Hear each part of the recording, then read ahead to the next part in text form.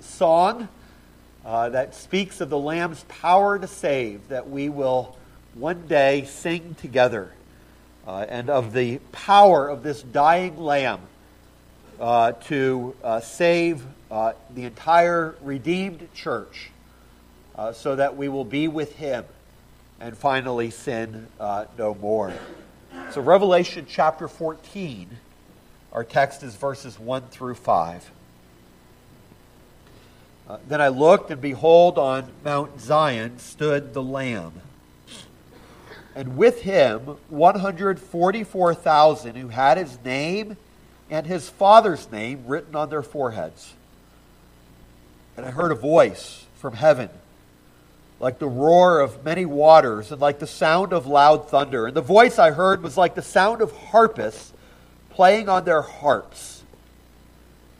And they were singing a new song before the throne and before the four living creatures and before the elders. No one could learn that song except the 144,000 who had been redeemed from the earth. It is these who have not defiled themselves with women, for they are virgins. It is these who follow the Lamb wherever He goes. These have been redeemed from mankind as first fruits for God and the Lamb. And in their mouth no lie was found, for they are blameless.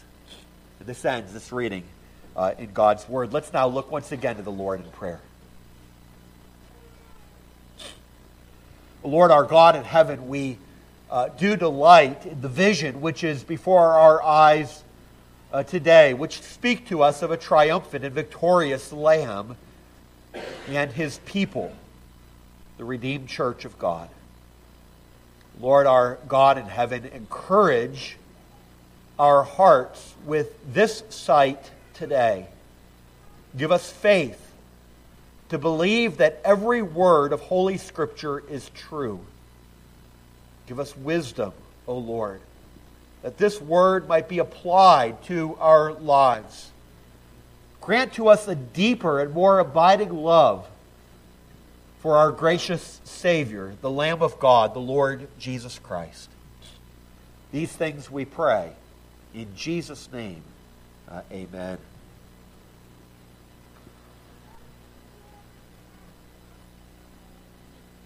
Well, in the Old Testament Scriptures, we read of a particular time in which the king of Syria was doing war against the people of Israel.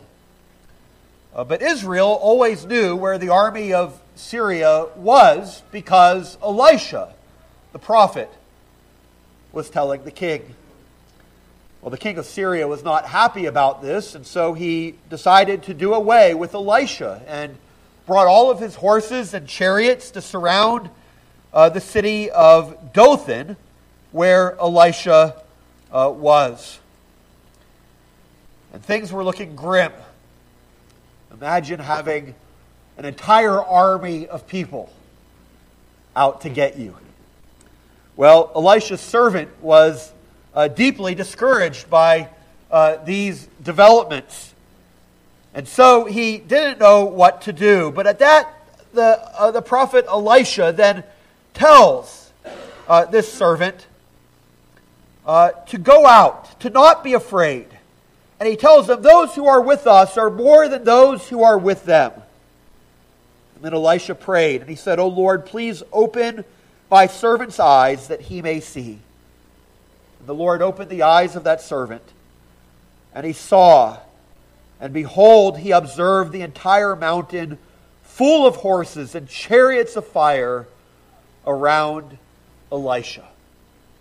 That indeed he had an army of the Lord that was fighting for him against the devil, as it were, and his armies who were out to get them. He needed to have his eyes opened to that. Well, in the New Testament Scriptures, we read of another time that somebody needed to have their eyes opened. And here the story is of Mary Magdalene. The Lord Jesus Christ, her Lord, had just been crucified just a few days earlier.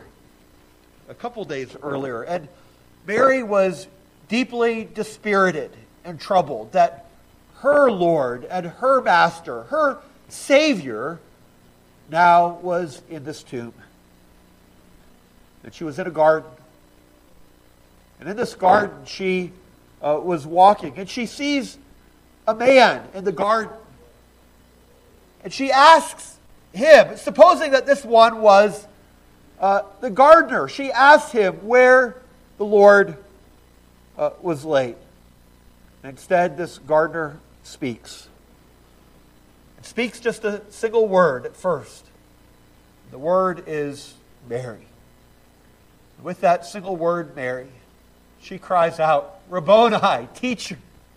And she sees, her eyes were opened, as it were, to see that the Lord Jesus Christ was no longer dead but alive, that the resurrected Savior now lived as her Savior. Her eyes were opened. Well, in much the same way that Elisha's servants' eyes were opened to see the horses and chariots of the Lord, and in the ways that Mary's eyes were opened to behold the risen Lord Jesus Christ, Revelation chapter 14 functions in much the same way. You remember where we've been the last several weeks in Revelation 12 and 13. The descriptions that we've been given were very grim. We had spoken to us on the one hand of a dragon, that ancient serpent who sought to kill not only the Christ child, but now seeks to kill the woman, that is the church. We've read in chapter 13 of two different beasts. A beast out of the sea representing the Christ-denying governments of this world, and the beast out of the earth representing Christless ideologies which war for the minds and souls of people. And we saw these beasts in all of their fury doing the will of the dragon, Satan. Now we've seen in the last few weeks together that these beasts and this dragon have limits, and their days are numbered indeed.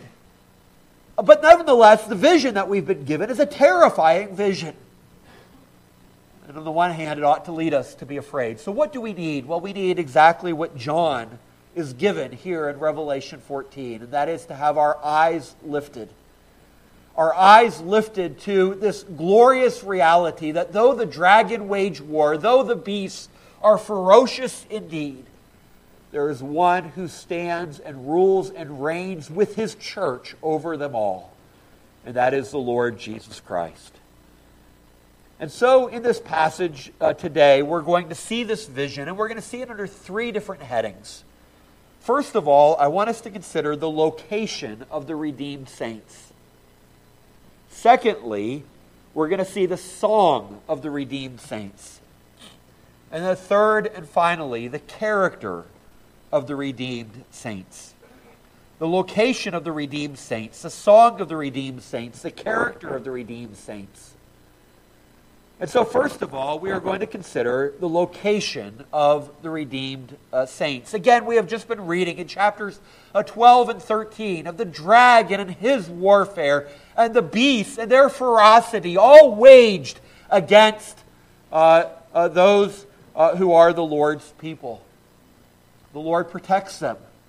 But where is it ultimately that the Lord is going to bring them? Well, we find that in Revelation 14 and verse 1. And there we read, "Then I looked, and behold, on Mount Zion stood the Lamb, and with him 144,000 who had his name and his Father's name written on their foreheads." Well, what does he see? First of all, we're told that he sees Mount Zion. Well, what does this refer to? Well, it could be speaking literally of the actual hill that was the location of the temple in Jerusalem. Or instead, it could be speaking of that greater reality to which Mount Zion points, the glorified church in heaven. Well, we're told here in verse 2 that the voice that he hears as the Lamb stands, that the voice that he hears is a voice that sounds from heaven. So that gives us a hint. And also elsewhere in the New Testament, in Hebrews chapter 12, and verses 22 through 24, There we are told of Mount Zion. And we are told that as Christians, that you have come to Mount Zion and to the city of the living God, the heavenly Jerusalem, and to innumerable angels in festal gathering, and to the assembly of the firstborn who are enrolled in heaven, and to God, the judge of all, and to the spirits of the righteous made perfect, and to Jesus, the mediator of a new covenant, and to the sprinkled blood that speaks a better word than the blood of Abel. So where does it say there that Christians come to? Where is it that Jesus reigns? And we are told that he is in Mount Zion, that heavenly Jerusalem, that it's a dwelling where he stands in heaven. But this idea isn't foreign to the Old Testament either. In Psalm 2, we read this. In Psalm chapter, in the second Psalm, beginning in verse 1, it says there, "Why do the nations rage, and the peoples plot in vain? The kings of the earth set themselves, and the rulers take counsel together against the Lord and against his anointed, saying, let us burst their bonds apart and cast away their cords from us." Sounds a lot like Revelation 12 and 13, does it not? But what happens? What is the Lord's response to these things? Well, he who sits in the heavens laughs, and the Lord holds them in derision. And then he will speak to them in his wrath and terrify them in his fury, saying, "As for me, I have set my king on Zion, my holy hill." Well, what does that refer to? Well, ultimately, again, it refers to the reign of the anointed Lord, the Lord Christ, in this heavenly Zion, to which the temple and all of its Old Testament furnishings pointed, the reign and rule of the Lord Jesus Christ himself from heaven. And so it makes sense that in this book of symbols, the book of Revelation, that it is pointing us not simply to a temporary reign of Christ in Jerusalem for 1,000 years, but rather is pointing us to the reign of Christ right now in heaven. And what does he see then? As he looks upon Mount Zion? Well, we're told there on Mount Zion stands the Lamb. What a wonderful picture this is of the Lord Jesus Christ. He is a lamb. And this speaks to the importance of Christ's sacrificial work. He is that Passover lamb who was slaughtered for the sins of the people. It is the Lord Jesus as the Lamb who has borne the wrath of the Father in our place, and who thus, as John the Baptist announced, becomes the Lamb of God who takes away the sins of the world. It is this Lamb who has secured completely the redemption of his people, who has died for all whom the Father has given him, and by his death has secured his people's passage to glory. This Lamb is standing. He is victorious. He is the King. And so this Savior King is here standing on the holy hill of Zion. And who is described as being with him? We are told with him here is the 144,000 who had his name and his Father's name written on their foreheads. 144,000.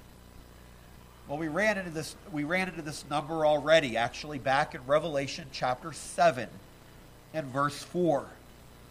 And you may recall from Revelation 7 and verse 4 that there we were told that it was 144,000 people who were sealed by God. And it was this same number who were sealed, who then were described in Revelation 7 and verse 9 as being a great multitude that no one could number, from every nation and all tribes and peoples and languages, standing before the throne and before the Lamb, clothed in white robes with palm branches in their hands, and crying out with a loud voice, "Salvation belongs to our God who sits on the throne and to the Lamb." And so that 144,000, we said when we studied chapter 7, is a symbolic number, and it represents the perfected, complete church of God in which no one is missing.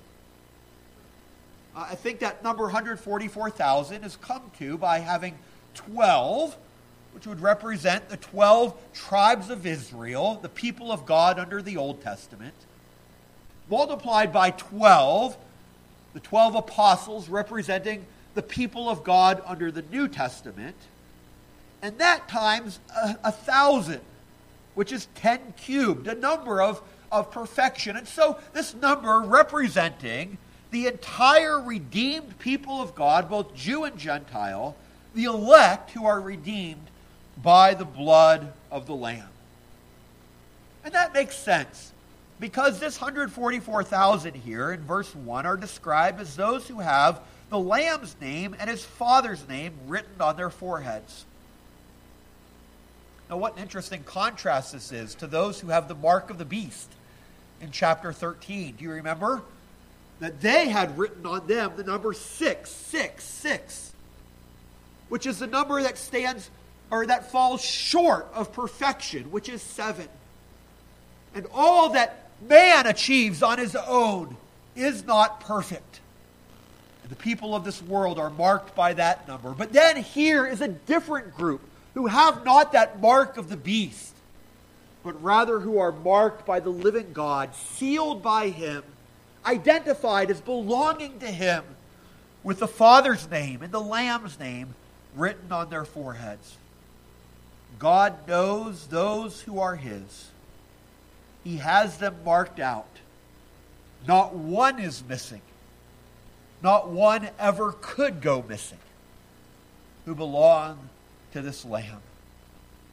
And so amidst the terrors of this world, there is a victorious, reigning Lord Jesus who is with his church that is being gathered to him. And so what a contrast there is between chapters 12 and 13 and what we come to here in chapter 14. There, in those earlier chapters, we had the picture of the beast lording it over all. But here we have the vision of the Lamb on Mount Zion, majestic in his authority, the protector of his people. Earlier we had in those other visions all of those people, the many multitudes who worship the beast and his image. But here we have the picture of that 144,000, those redeemed by the Lamb who belong to him. There we had the followers of the beast and his worshipers receive his sign on their right hand and on their foreheads. But here we read that the people of the Lamb have a sign, the name of the Lamb and the name of the Father on us. There we learned how it seemed that the followers of the beast controlled all earthly power and authority. You remember that none was even allowed to go and to buy and sell unless they had the mark of the beast, while the people of God were often persecuted. Then when we look upon Mount Zion and the Lamb, we see there the people of God reigning and ruling with the Lord Jesus Christ. And they are the ones who will learn this song of glory and of joy that is heard from heaven. And so, dear friends, what a contrast this is. Do you see how you and I need to have our eyes open? That in the midst of this world where the dragon is active, where the beasts seek to have their prey, oh, dear friends, there is a reigning and ruling Lord Jesus. And there are a people who have been bought by his blood, secured by the blood of the Lamb, and who are safe in his presence. Oh, friends, that is the location of the redeemed saints. But now let's move on, secondly, to the song of the redeemed saints. The song of the redeemed saints. And now we are told, beginning in verse 2, that suddenly, as the Lamb stands with this 144,000, that suddenly there's a voice that is heard from heaven. And this voice that is heard is really a song. And it's a song of praise that resounds before the throne. It's a song that is sung certainly by this redeemed multitude as they make known the praise of their God. And friends, it's a song that gives us an insight into the heavenly worship of this Lamb. What can we say about this song that is sung, this praise that is offered? And I have 4 different things that I want to say about it. First of all, you'll notice that it is a unified song. A unified song. Verse 2 speaks of a voice, singular, from heaven. Even though it is they, okay, you see that in verse 3, that they that were singing this new song before the throne and before the living creatures and before the elders. A song that none could learn except the 144,000 who had been redeemed from the earth. So who is singing? It's the redeemed multitude, the 144,000. But they are singing so as to be one voice that is heard before the throne. There's a kind of unified praise amongst the people of God. I think, friends, that even informs the way that we corporately worship the Lord now. Our corporate worship is just that. It is corporate worship. It is unified praise. It is praise that we are offering together as the people of God. When we come to church, it isn't so that each one of us will have our own individualized, personal worship experience. Okay? We don't darken this room so that you can't see other people. Okay? We don't try to drown out other people's voices. Because what we desire is that together in unity we would worship and praise the Lord. So when we sing, as it were, with one unified voice. When we pray, we have a spokesperson, but praying on behalf of all of us as together our hearts join in this one prayer that is offered up to the Lord. It is a kind of corporate worship that is even a part of this worship that goes on in heaven. But not only is it a unified worship, secondly, you'll see that it is a loud worship. It's a loud worship. Elder Ernst made that point out of Psalm 47 at the beginning of our service today. And here we're told in verse 2 that this voice that is heard from heaven is like the roar of many waters and like the sound of loud thunder. It's majestic. It's loud. I think there are few experiences as wonderful as a huge congregation singing God's praise so loudly that even when you sing loud, you can't hear your own voice. I love loud music, not the kind that's created by microphones and turning the stereo up, but the kind that is created by human voices singing the praise of our God. And the promise is that in heaven, the worship is going to be loud, coming from a vast multitude of worshipers. But the third characteristic of this worship is that it is pleasing. It is pleasing. The voice I heard, it says, was like the sound of harpists playing on their harps. That is, it was a melodious sound, pleasing to the ear, a beautiful song, every word speaking truth, a tune that fits the praise. It's a wonderful song, a melodious song. This is the language that he can use to try to describe how beautiful this song is. So it's unified, it's loud, it's pleasing. But the fourth thing about it is that it is sincere. It's a sincere song.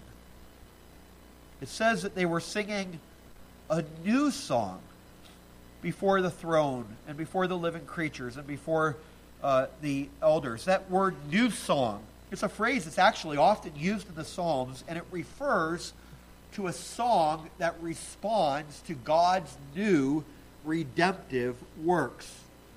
And so when God redeems his people, they desire to praise him. When God performs new redemptive works, like his death and resurrection. That's why we sing songs that talk about his death and resurrection. Or when Christ reigns in glory, well, there are songs that are matched to those redemptive works. It's a new song in response to God's redeeming work that is sung. And here it says that this new song will be sung only by those who have experienced this saving work of God. Okay, did you get that? No one could learn this song except the 144,000 who had been redeemed from the earth. And that means that this was a sincere song by those who have experienced this saving grace. You know, I enjoy sacred music. Maybe some of you have heard the Messiah. Maybe you've gone to a concert where the Messiah was sung.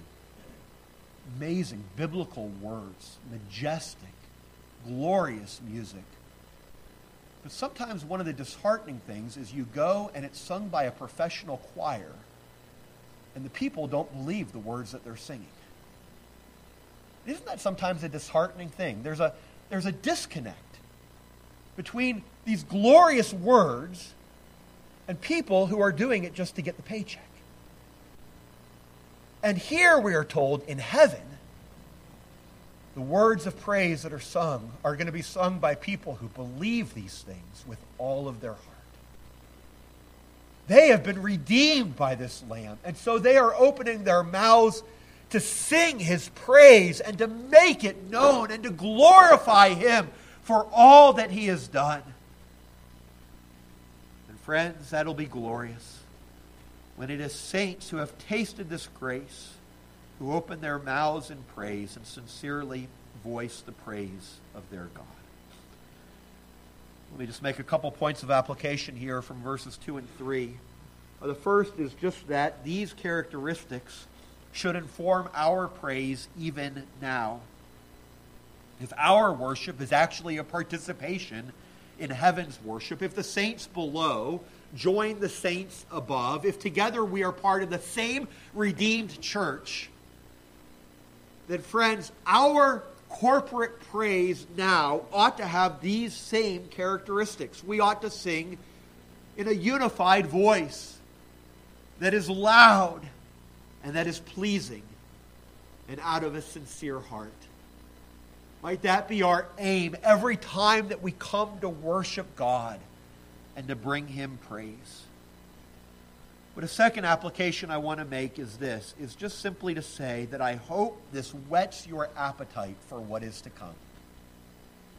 This is a description of heavenly worship. Now some people say, well, I kind of hope that heaven isn't going to just be one long worship service. Well, I don't know entirely what heaven is going to be like. I don't know what our experience fully is going to be like when we are there.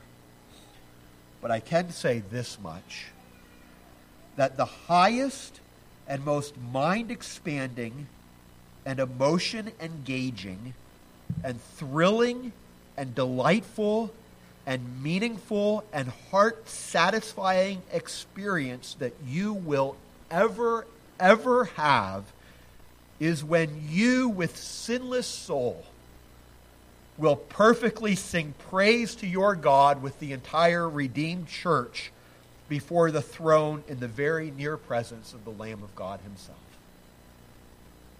So I don't know exactly what heaven is going to be like, but I do know that we are going to worship.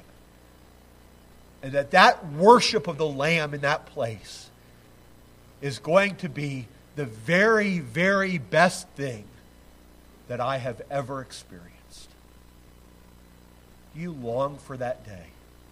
Do you long to have a heart that is going to be so fully absorbed in the glories of your Savior that you just delight to make known his praise and to add your voice with the voice of the multitude in making known his glories? Do you long for that day when you shall be in his immediate presence and shall so worship him? So, dear friends, when you think of heaven, don't ask the question so much, well, is all that we are going to do worship? but rather might you say, oh, I cannot wait till I get to worship him there. The song of the redeemed saints. But third, and finally, I want us to consider the character of the redeemed saints. The character of the redeemed saints. This is found in verses 4 and 5. And here, the people are described. You'll notice that language. Verse 4, it is these. And again in verse 4, it is these. And again in verse 4, these have been redeemed. Okay? And then in verse 5, it describes them, in their mouth no lie was said. So these are descriptive words. Who is it that are with the Lamb who are singing his praise? Here we are given a character description of this 144,000. And 4 different things. I mentioned 4 things about the song, and here is going to be 4 things about the character of these redeemed saints. And the first of those things that will mark their character is purity. Purity. There it says, verse 4, it is these who have not defiled themselves with women, for they are virgins. Now the question comes, well, what is this referring to? Does this mean that all of the redeemed will be virgins, that they have taken a vow of celibacy and kept that? Well, that would be rather strange in the sense that God clearly affirms the goodness of sexual relations within the covenant of marriage. He affirms the goodness of the marriage relationship and of having children and so forth. And so that would be a strange thing. Well, how are we to understand this then? Well, I think, again, like much of Revelation, let's think of it figuratively. In that this language represents the moral purity and devotion of the people of God. Later in Revelation, we're going to read of Babylon, representing this world and its systems, being a prostitute. And so here we are told that the redeemed are not to be those who defile themselves by living in worldly ways, according to worldly standards. Don't wed yourself in an intimate relationship with this world, we are told, but rather, in purity, our devotion ought to be to the Lord Jesus Christ. And the rest of the Bible uses this same language figuratively. All over the place, actually, in the rest of Scripture. Let me just read one passage, 2 Corinthians chapter 11, in verses 2 and 3. And there it says, Paul says, I feel a divine jealousy for you, since I betrothed you to one husband to present you as a pure virgin to Christ. But I am afraid that as the serpent deceived Eve by his coming, your thoughts will be led astray from a sincere and a pure devotion to Christ. What did it mean? For them to be presented as virgins to Christ, it meant that they would have a sincere and a pure devotion, a single-heartedness in their love and in their purities. Now, it is absolutely true that one of the ways that such devotion to Christ and such purity is expressed is in the area of sexuality. That we are to seek to be a chaste people, careful with what our eyes see. We need to be those who guard our thoughts. Christians are to be different from the world. We don't sleep with our boyfriends or our girlfriends. We guard sexual relations for the intimacy and the covenant commitment of a marriage relationship. We do this out of service to God. We are to flee sexual immorality, we are told. But that's just one part of what he's talking about here. It's to be in every aspect, in every area of our lives that we are to walk with the Lord. Well, you might ask the question, what if I have been one who is defiled by the world in the area of sexuality or in anything else? What if I am one who has lived by worldly standards and have walked according to the world's ways? Well, the answer is that you can be cleansed in the Lord Jesus Christ. And it is a real and glorious cleansing. And so even in 1 Corinthians chapter 6, there we read, 1 Corinthians 6, do you not know that the unrighteous will not inherit the kingdom of God? Do not be deceived. Neither the sexually immoral, nor idolaters, nor adulterers, nor men who practice homosexuality, nor thieves, nor the greedy, nor drunkards, nor revilers, nor swindlers will inherit the kingdom of God. Listen to the breadth of that list. These are ways in which we defile ourselves. So if you are any one of those things, are you then beyond hope? And the answer is no, because he goes on to say, and such were some of you. But you were washed, you were sanctified, you were justified in the name of our Lord Jesus Christ and by the Spirit of our God. That's the beauty of his redeeming work. And so even where we have been defiled, when we are cleansed by Christ's blood, we are washed and indeed presented as a pure virgin to the Lord Jesus. And so that's how his people are described here. So on the one hand, there is a purity. But secondly, you notice that they are described as followers of the Lamb. It is these who follow the Lamb wherever he goes. Followers of the Lamb. That's what a beautiful description. One of the commentaries that I read said that it used to be in Scotland that sometimes, and I guess Jennifer can correct me if we're wrong about this, but it used to be in Scotland that sometimes when a person was converted, it was described of them that they have begun to follow the Lamb. Just what a wonderful expression that is. They have begun to be a follower of the Lamb. And indeed, that's what all Christians are. We are those who are followers of the Lamb.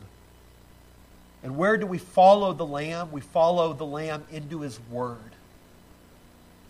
Even when it is hard. We follow the Lamb into his church, his beloved bride, even when the church isn't that popular. We follow the Lamb into obedience to his words, even when our flesh is saying the opposite. And we are also to follow the Lamb even when he calls us to go through tribulation or persecution for his sake. Because we know that when we go to such places, that the Lamb is still with us, his people. Oh, are you one who is above all a follower of the Lamb?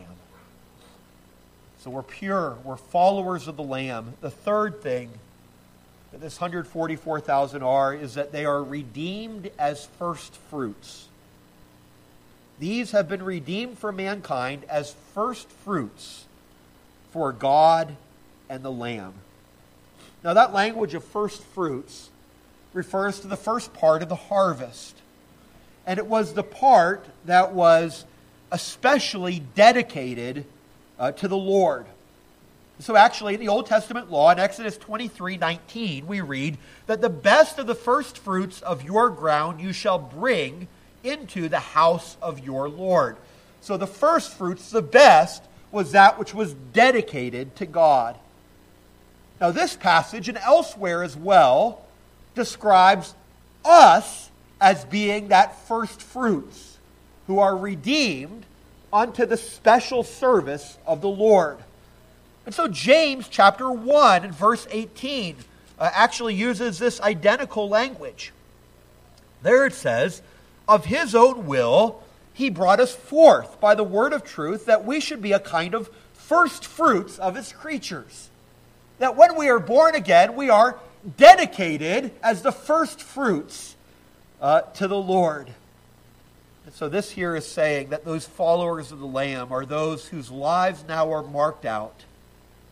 That we are redeemed in order to live for his glory. That our purpose is to bring glory to our God. That the reason for my existence is that I might make much of him and his name and his grace. We are redeemed as first fruits unto him. But the fourth characteristic of these people of God is that they are truthful. You see that in verse 5? And in their mouth no lie was found, for they are blameless. God's truth itself is a precious thing. And here it speaks of the importance of truthfulness among those redeemed by his name. So if we are followers of Christ, we are not to be those who lie, that is, who speak falsehood, who tell fibs. But similarly, we are to be those who don't lie in the sense that we testify to God's truth. We don't believe the lies of this world, but testify to God's truth, His Word, wherever we are, and we are willing both to live and to die for the sake of that truth. God's people are marked out by truthfulness. And so these are four characteristics of those who are with the Lord as He reigns on Mount Zion. And what can I say here by application under this point? First of all, I'd want to say this, ask you this question. Are these things true of your life? Now, not perfectly in this life. We have not yet reached sinless perfection. But these, dear friends, in some measure are the marks of those who belong to the Lamb. In the same way that if you were to tell me, well, I'm a chef, and then I were to realize that you didn't own any pots or pans, that you didn't know how to follow a recipe, that you didn't know a lot of the basic ingredients that you would use in a kitchen, I would say, well, that's nice of you to tell me that, but your life has none of the characteristics of what a chef has. Well, similarly, dear friends, these are the characteristics of those who have been redeemed by the Lamb. Does your life reflect these things? Are you seeking after purity of heart? Are you seeking to follow after the Lamb? Are you one who is dedicated to His glory as the first fruits? Are you one who is seeking to exercise truthfulness with your mouth and with your life? These are the marks. And if you say with honest look, no, these things are not true of me, I call you today to repent and to believe upon the Lord Jesus Christ that you might be saved and that He might transform your life as well, like He has the lives of so many others. These are the marks of those who are the lambs. But let me just say also by way of application that for those of you that do belong to the Lord Jesus Christ, here in verses 4 and 5, and this is glorious, is a promise of what you someday are going to be in perfection. Well, friends, when you are in the near presence of that Lamb, with Him fully redeemed in glory, here is a description of who you are. And isn't it beautiful? This is what the Lord is going to purify you to be. This is what it's going to look like to belong to Him in glory. And just like that heavenly worship should whet your appetite for the kingdom to come, so this ought to whet your appetite. Lord, you are going to so transform this heart of mine that still sometimes runs after idols, that still sometimes puts self ahead of my God, that still sometimes does the most stupid and foolish things, that sometimes believes the lies of Satan rather than the word of the living God. And I repent of those things, Lord, and I want to be yours, but I still have this sinful heart that I struggle with. The Lord says, here, I'm holding it up before you. You don't belong to the world eternally. This is what you're going to look like. This is the purity that will be yours in glory. Don't that encourage your hearts even now to follow the Lord all the more and to hope in Him. Just by way of closing, let me just say one final thing by way of application. This passage, dear friends, I want you to turn your eyes upon a passage like this frequently. You know, we live today in an age of anxiety. We live in an age when there are a lot of scary things. Nuclear arms, global pandemics, economic volatility on a huge scale. We live in a secular West that is increasingly calling good evil and evil good. Many of us are trying to bring children up in this kind of culture. There's a rapid increase of mass shootings. There's the rise of militant Islam. There continue to be natural disasters that take lives and take possessions. And friends, these are only some of the global stressors. Then we can get to your life individually. the loss of a job or of a dwindling bank account amidst crazy inflation, rebellious children, a rocky marriage. For young people, sometimes it's the stress of exams and fitting in with your peers or worrying about your future. And on top of all of those other things, you have your own stupid, sinful nature that you're trying to do battle with and trying to win some victories. This is discouraging sometimes. It is all too obvious to many of us that dragon, Satan, is at work in the world. And that the beasts out of the sea and out of the earth are exercising great influence. So what are we to do in the midst of this anxious age? Well, there are many things that we could say, but John here leads us to the first and the most important thing that we need to do, which is to see the Lord Jesus Christ standing on Mount Zion, ruling and reigning in the midst of this world. Who rules? The Lord Jesus Christ. Who rules? That same Christ who loved you and died for you and has made you secure in his embrace. The Christ who is now feeding you out of his word and strengthening you by his promises. The Jesus Christ who has joined you to his church and given you Christian friends, and given you preaching, and opened your mouth to praise him, and given you his Spirit to indwell you, and who is changing you even now from the inside out to conform you to the Lord Jesus Christ. This is the one who stands on Mount Zion with his people. And in the midst of all of the troubles, this we know. And like John of so long ago, can we now say, I looked and behold on Mount Zion, there stands the Lamb and the 144,000. Do you see it? Do you rejoice in it? And might that help us to find joy in him, even amidst the troubles and anxieties of this world? Let's pray together. O Lord, our God in heaven, we thank you for your word, for the truth that it reveals and the encouragement that it brings, the ways that it shows us this victorious and glorious Lord Jesus Christ. The Lord our God, now strengthen us by this vision that John received long ago and we receive through him. Lord our God, might we be strengthened to go out into this world and to worship and serve you in light of the glory that yet awaits. O Lord, we pray all these things now in Jesus' name. Amen.